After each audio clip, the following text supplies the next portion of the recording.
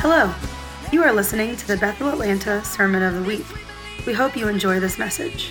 For more information about Bethel Atlanta, visit www.bethelatlanta.com.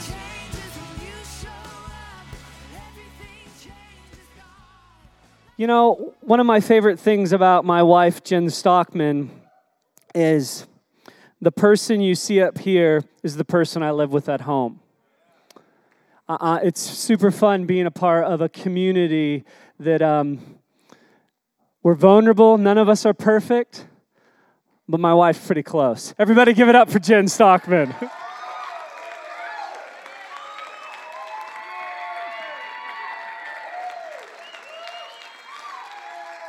You guys, hello. Well,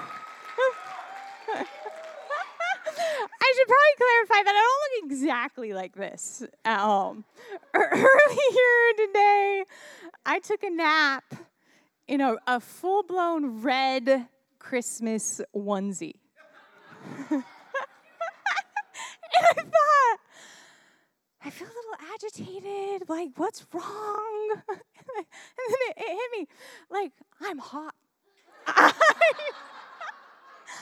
hot. I am in a long-sleeve thermal Christmas onesie in Atlanta in July.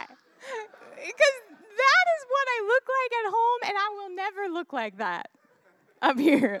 Let's just be super clear about that. Because that would definitely distract from the gospel. Oh, Jesus. We're just so excited about you today.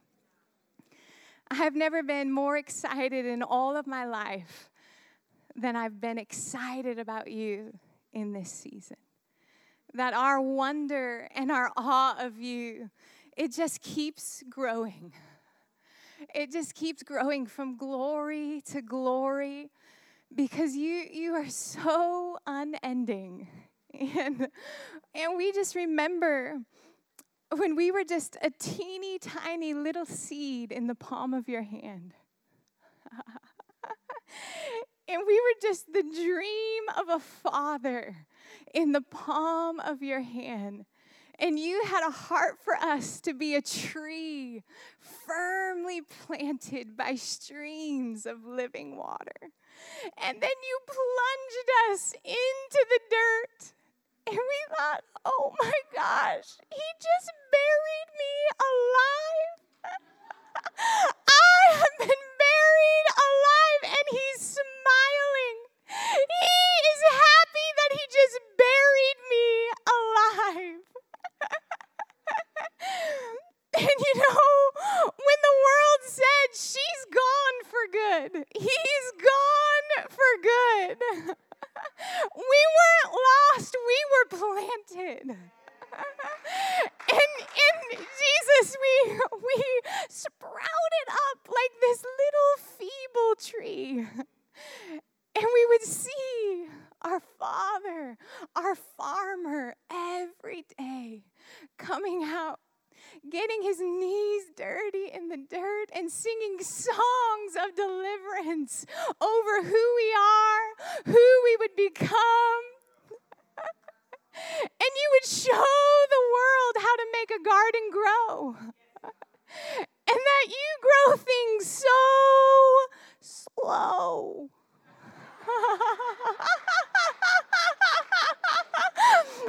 And we thought, oh my gosh, I am going to look like a weed the rest of my life. I should go back into the dirt. This is embarrassing. And every single day, you would come out happy as can be with the song in your heart. So pleased. Look at how my daughter grows.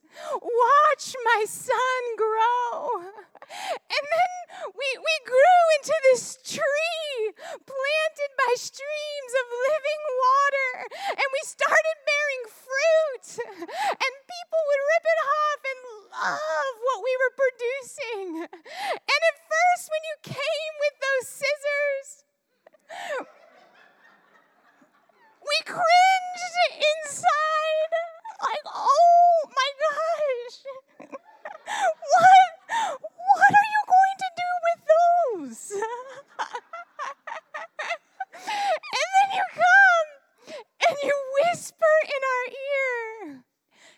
nations are going to come to the brightness of your rising.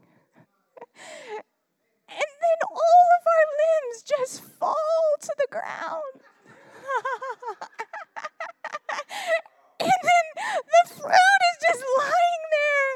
And people walk by. That is such a waste. Why are you wasting all of that fruit? Your farmer is crazy. And there we are, a naked, awkward tree. And over again, we keep falling in love with this farmer because we've learned a few things the 567th time you came out with those scissors. We learned you care more about this tree than what we produce. You care more about it's the farmer and me, not just the fruit for everyone to taste and see. And you know what we wanted to say tonight, Jesus? We love to trust the farmer. Now, when we see a seed and we see the scissors and we see the dirt and we see all the fruit all over the ground, we smile just like you because it's a reminder the farmer cares more about me than anything I could ever try to be. And so this tonight, Jesus, we say we love the scissors. We love the dirt. We love the seeds. We love the process because we have fallen in love with the sound of you coming in the cool of the day. We have fallen in love with the sound of your happy smile chasing us down no matter what the world says that they see. It's just about the farmer and me. And it's the best thing about being a tree planted here next to these streams of living water is that I can trust that look in your eye that always has our best interest in mind. So tonight, we've showed up to yield. We've showed up to yield, not disgruntled, not complaining, not full of doubt and worry. We've showed up to yield happy because we have fallen in love with you, Jesus. We love you. We love you. We think your ways are brilliant. We think they're so far above what we could ever think up on our own. And we've fallen in love with following you into the darkness. We just want to be wherever you are. We love you, Jesus. Amen. And so, you guys, I got a favorite passage I'm going to share with you tonight. It's in Luke 17. And you know, when I feel the swirlies, okay, anybody ever feel the swirlies? You used to get your mail there, you know. It was a crazy place to live. And or when I feel troubled, I come to this passage. When I feel tired and weary, I come to this passage. Okay, we're going to read it together. It's Luke 17:7. Will any one of you who has a servant plowing or keeping sheep say to him when he has come in from the field, "Come at once and recline at the table"? Will he not rather say to him, "Prepare supper for me and dress properly and serve me while I eat and drink, and afterward you will eat and drink"? Does he thank the servant because he did what was commanded? So you also, when you have done all that you were commanded, say, "We are unworthy servants. We have only done what was our duty." Is that so good? You just feel the swirlies burnt off of your soul. And, you know, I love this passage because it's a reminder that your destiny is not out in the field. that we have missed the mark if we live field. We're supposed to come in to the house. Our main purpose, our place of greatest assignment is not out in the field with the sheep or the plows. It is serving the master. It is coming before the face of the master and saying, I live for you. And, this word servant has just become one of the most cherished words right here. And it means bond servant. And it's all over the New Testament. And, I wanted you to hear this guy say it because it's just so great. This is the Blue Letter Bible. You ready? Strong's G 1401, doulos. Doulos. Isn't that so soothing? Doulos. Okay, this word, servant, is doulos. And doulos in like a deep, raspy man voice. And it means bond servant. And it is the lowest level of servant. And it takes us to understand what a bondservant is. We have to go back to Exodus, where they are receiving laws about slaves. And we find out what a doulos, a bond servant is in Exodus 21. It says, now these are the rules that you shall set before them. When you buy a Hebrew slave, he shall serve 6 years, and in the 7th year he shall go out free for nothing. If he comes in single, he should go out single. If he comes in married, then his wife shall go out with him. If his master gives him a wife and she bears him sons or daughters, the wife and her children shall be her master's, and he shall go out alone.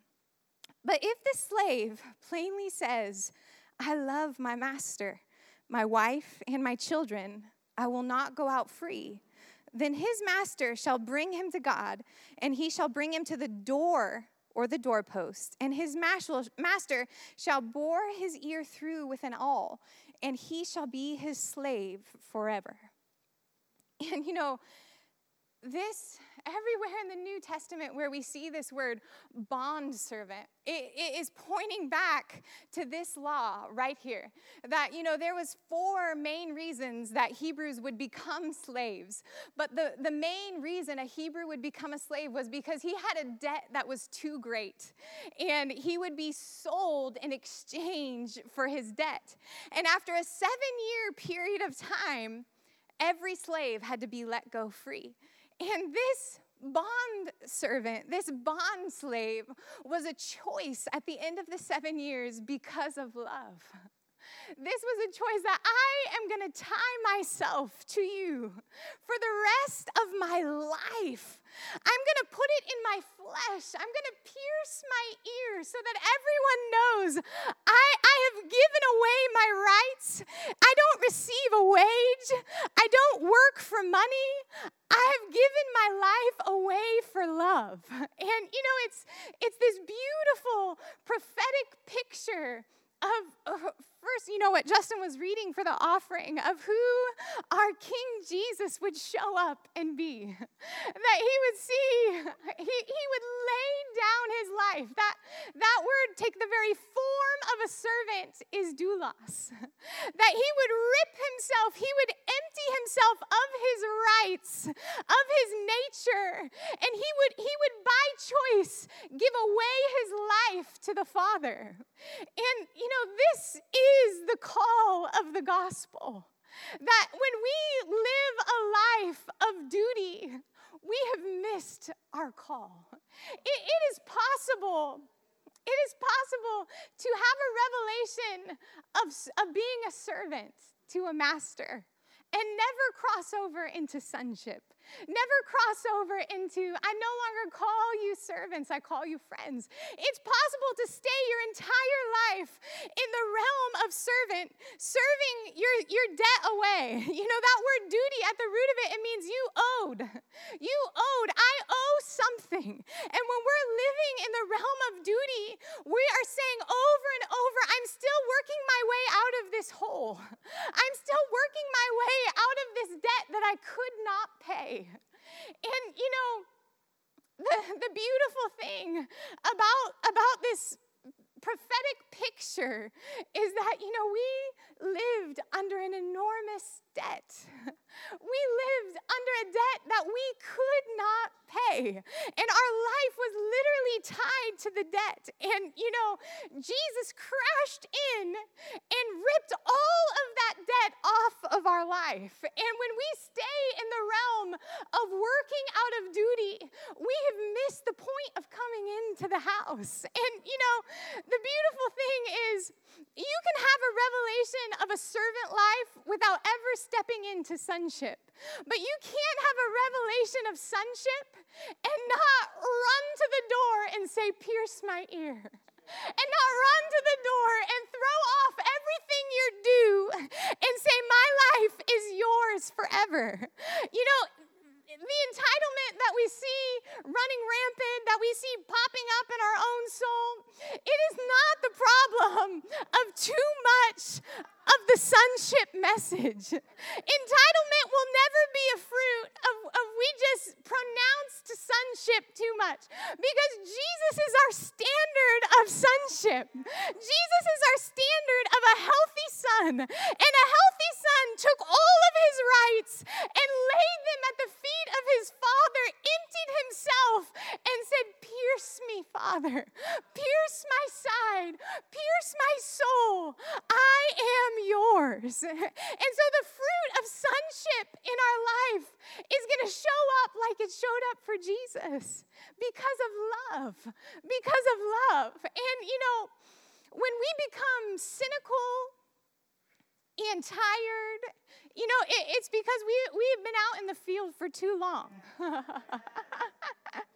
we forgot that the 7 years came and went, and I made the choice out of love. I made a choice out of passion. I made a choice because of the nature of my master. And these slaves, they had to, this was an act of trust. That 80 years from now, I'm trusting you're still going to care for me.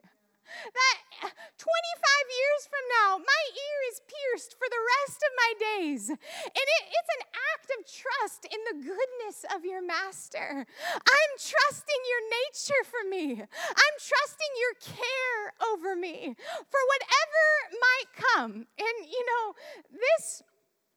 this just, I've been meditating the last couple of weeks on James 1:7, where it says, every good gift, every perfect gift is coming down from our Father of lights, in whom there is no change. There's no variable. There's no shifting shadow.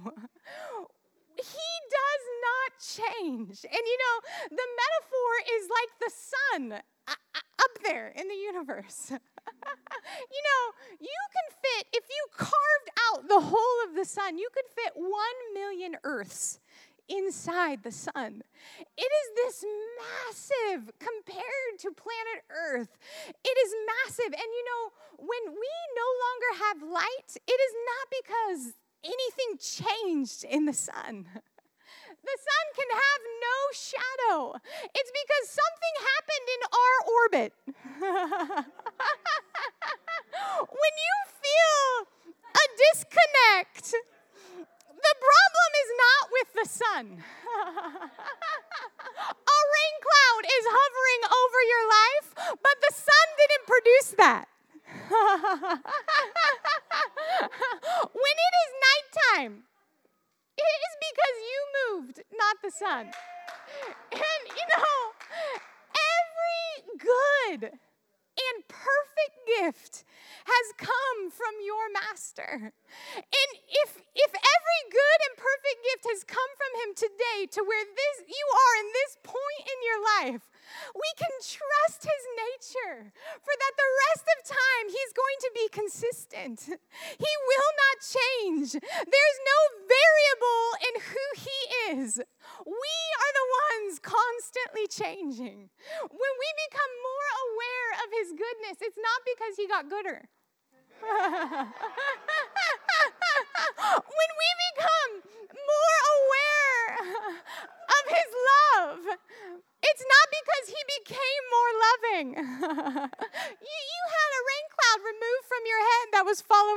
around.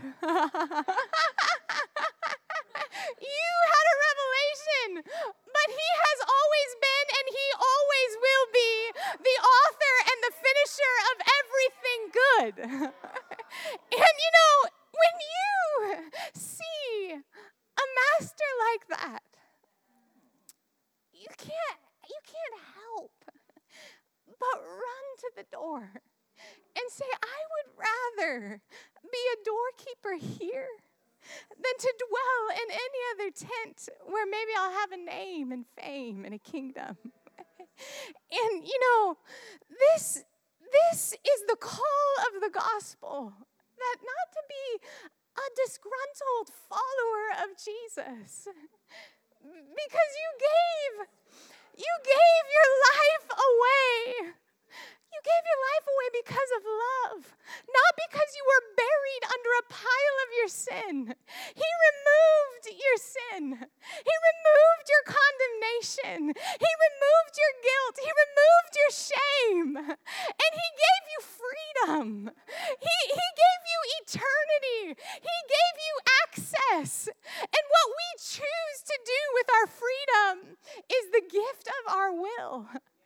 And I see a generation rising up that's not getting messy with their freedom. That's not getting messy with the price that our bondservant Jesus paid. That they're not deciding where is the line. How close can I get to the line and still have a pierced ear? I see a generation rising up that doesn't even care where the line is, because they've ran to the doorpost and they said, I would rather dwell here than the tents of the wicked all the days of my life. I've given away my rights, not because it's what I'm supposed to do, not because it's what Christians do, but because I have fallen in love. I have fallen in love. And you know, we see all throughout the New Testament's heroes of the faith. Paul, Peter, James, Jude. The first title they give theirself, Paul, a bondservant of the Lord Jesus Christ. Peter, a bondservant of the Lord Jesus Christ. If anybody could have put friend first, it would have been them. If anyone could have put son first, and it would have been accurate and right.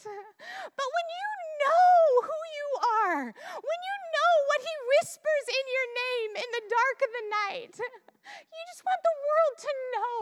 I have on purpose marked and identified myself with this man for the rest of my life. I have on purpose gave away my rights. I have on purpose laid down everything I have to walk with this Jesus, to talk with this Jesus. And you know, this is what friends do.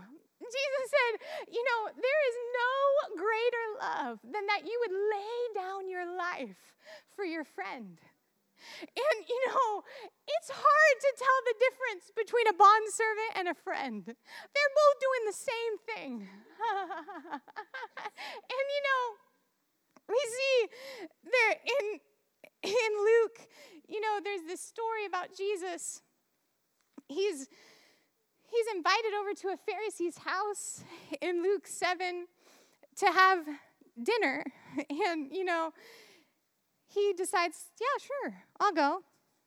He has so much time, I noticed. Like, Jesus just has so much time. We try to have people over for dinner. It's like, oh my gosh, it is a giant thing to have someone over for dinner. Every other chapter, he is going somewhere to eat a meal, you know? And this word, recline at the table, you know, we see this all over the New Testament.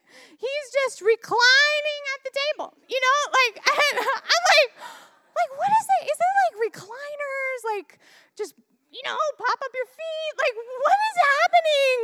Like, I came to recline at the table. Like, and you know, I was just doing some research on that word, and you know, culturally, they didn't sit in chairs at the table. Culturally, it was like beds. And they literally laid at the table. And they ate from a posture of laying down with one another. And literally, when John was reclining at the table with Jesus and laying his chest on Jesus' chest, he was literally right at his chest. It was like, you ever try to picture John, like, you look awkward, like, it's like the disciple Jesus loved, and you're like, awkward, But that wasn't it at all. They were literally laying with one another at the table. And, there was one passage where he's just being accused for eating with sinners and eating with tax collectors. And, he says, I didn't come to, I came to be with those who need healing. And it was literally, the presence of Jesus amongst us that makes us whole. It's not a gift that he gives us. It's literally Emmanuel, God with us. That it's not a gift he ripped off of his life and said, take it and go. He said, I am the answer. My presence at your table is what's going to heal you and set you free. He called Zacchaeus down from that tree. Everyone hated him. And he said, Zacchaeus, I'm going to eat with you today. Let's go lay down. And he doesn't even address Zacchaeus' massive issue. You're stealing money. That's why everyone hates you. Like, you deserve to be hated. You're stealing from old people. Like, that's not okay, And somehow, just being in the presence of Jesus, somehow just being with this man, laying at the table, he on his own says, I'm going to give back double everything I've ever taken. And there's a conviction that wells up in Zacchaeus. I cannot be the same after being with you. And we've all had that feeling. That's how we're sitting where we're sitting tonight. Like, something's got to change, and it's not with the Son. Something's changing in here. And, so Jesus is literally laying at the Pharisee's house. He's just laying there. And a woman from the city hears he's laying there, and it's going to take a while. So she heads into town, and it says she is standing behind him at his feet, weeping. And she began to wet his feet with her tears and wiped them with the hair of her head and kissed his feet and anointed them with the ointment. And when the Pharisee who had invited him saw this, he said to himself, if this man were a prophet, he would have known who and what sort of woman this is who's touching him. She's a sinner. And Jesus answered, saying to him, Simon, I have some things to say to you. Simon, I'm about to give you some feedback. I just want to let you know. Are you ready for this? He's like, say it. Say it, teacher. And he tells a story, and he says, a certain moneylender had two debtors, and one owed 500 denarii, and the other 50. And that word owed shows up right in our first story. It's the same word duty. Duty, my duty is what I owe you. And Jesus is saying, when the master shows up and forgives both the debts, which one will love him more? And he says, the one I suppose for whom he canceled the larger debt. And he said to him, you have judged rightly.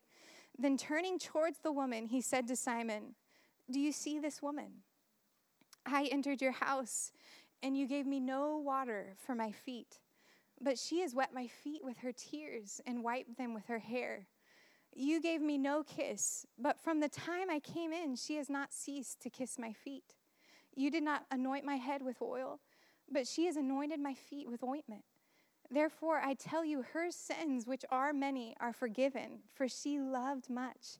But he who is forgiven little loves little. And he said to her, your sins are forgiven. Then those who were at the table with him began to say among themselves, "Who is this then that even forgives sins?" And he said to the woman, "Your faith has saved you. Go in peace." And our awareness of what we have been forgiven of is a direct result of our love. That staying close to the kindness of a master, the kindness of a master, that I am aware that I have been rescued. Love runs into the house from working all day long for the master and finds him and does what this woman does. Duty will never do that. Because duty is so tired. We've been there. You're so tired. I don't even know where my ointment is. Okay, but when we are compelled by love, something erupts out of our soul that I have to find Jesus. That I have to find the master.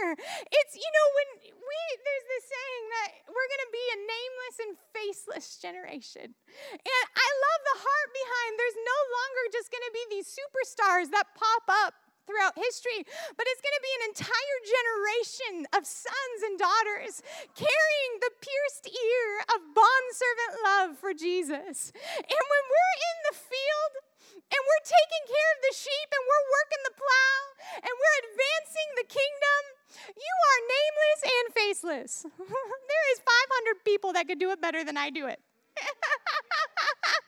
And I am so okay with that. But when you get into the house, you have a name. And you have a face because you have a relationship with the master. You have a relationship. That is where your uniqueness comes from. That's where your value comes from. That's where your identity comes from. And, that is why we cherish the assignments he's put in our hand. That's why we cherish the opportunities to serve that he puts in our lap. Not because we're going to be the best. Not because we're going to shock everybody with how awesome we are, in the kids' church. But because I love the master. Because I cherish what he cherishes. These aren't my sheep. They belong to my king. And I'm going to love what my king loves. I'm going to cherish what my king cherishes. Not out of discipline, but out of delight. And, I'm just so moved when he's just giving this Pharisee feedback about what love looks like. And, when we think about eternity, when we have ended our life, what we're going to care about is this. Jesus said a different Mary that was being extravagant. And everyone was saying, this is a waste. This is a waste of your life, a waste of your resources. And Jesus responded, you will always have the poor, but you will not always have me. And this is why I believe in a life with boundaries. Because I have a master. I have priorities when it comes to what I do. Because I don't belong to myself. And, I come to this passage sometimes when I feel in debt to people. And he brings me back to this passage and say, hey, you gave your right away to live under that. You gave your right away to be in debt to any human being ever again, even if they need you. You gave your right away. You gave it away. You signed the rest of your life away in love. And 1,000 pounds of pressure falls off of me. And pure love has a place to erupt from my soul because I need nothing when I give. In eternity, it's going to matter that I gave, not to receive, but I gave because of love. And John the Baptist did this so well.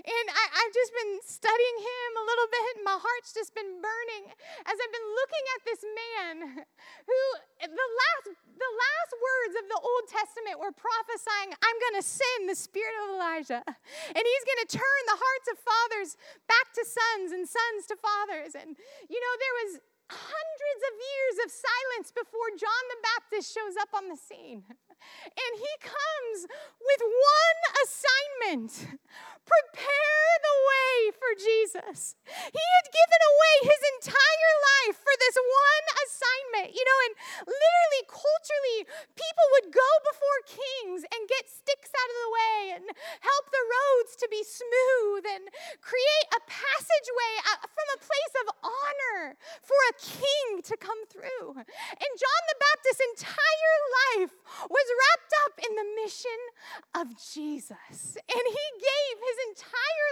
life to honor Jesus. And he was 30 years old when, I just imagine hanging out in the wilderness for 30 years. In that culture, you were considered an adult at 12.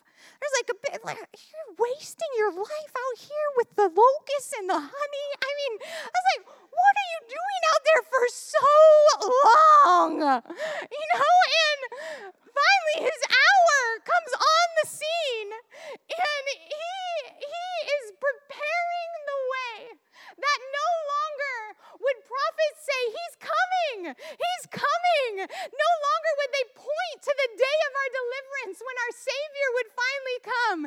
He would come as a voice crying out in the wilderness saying, he's here. The kingdom of heaven is at hand. And